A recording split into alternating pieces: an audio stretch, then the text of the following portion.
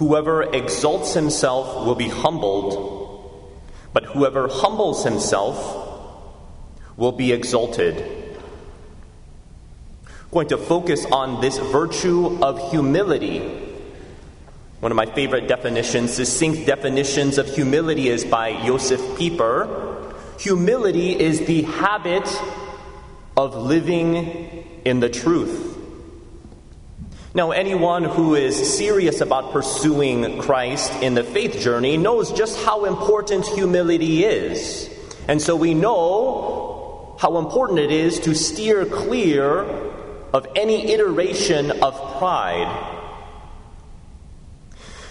Now, we can easily pick up on arrogant pride.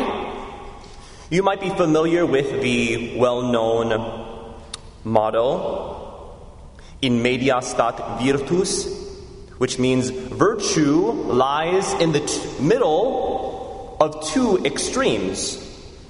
And I would argue that humility is also found in the middle of two extremes.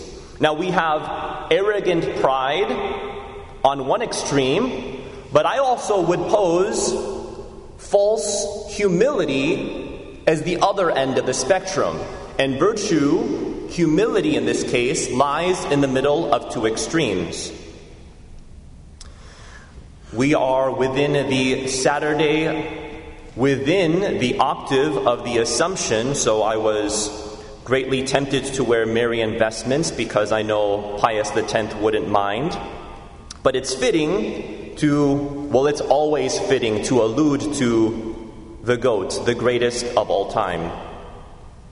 Let's take her Magnificat because she gives us very beautiful insight as to what authentic humility is and steering clear of false humility, which I would argue that among Christians is much more common or more dangerous of a temptation than flat-out arrogance. We could all sniff out arrogance, right? But perhaps less easily we can pick out false humility.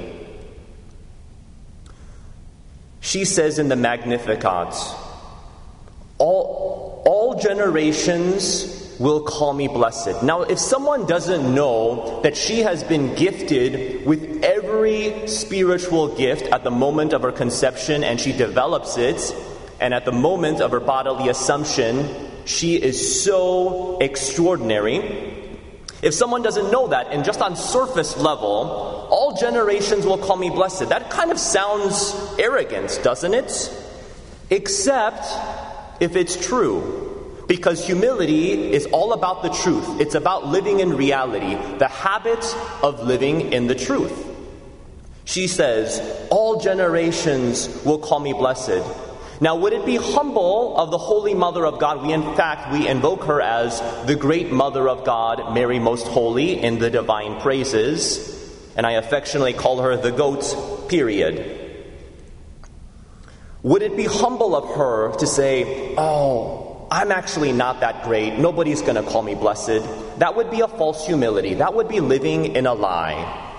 And so this is why arrogance and false humility are both living in a lie. And so that's why we need to love the truth and live in the truth. She immediately says afterward, all generations will call me blessed. The Almighty has done great things for me.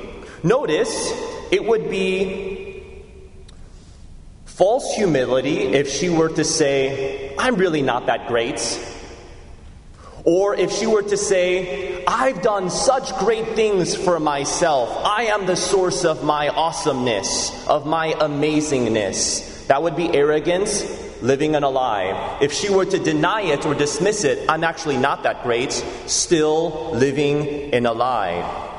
But what does she say? Notice, she says, the Almighty has done great things for me. In other words, humility consists in, when we are great at something, to recognize and attributing that God is the source of that greatness.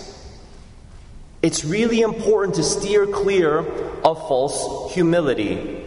Because false humility, I would argue, is a pride because there's a self-absorption. There is this assumption that it's all about me, that people are actually praising me. It's not about you. Get over yourself. It's all about God. When people praise you, it's not about you. It's about the Lord.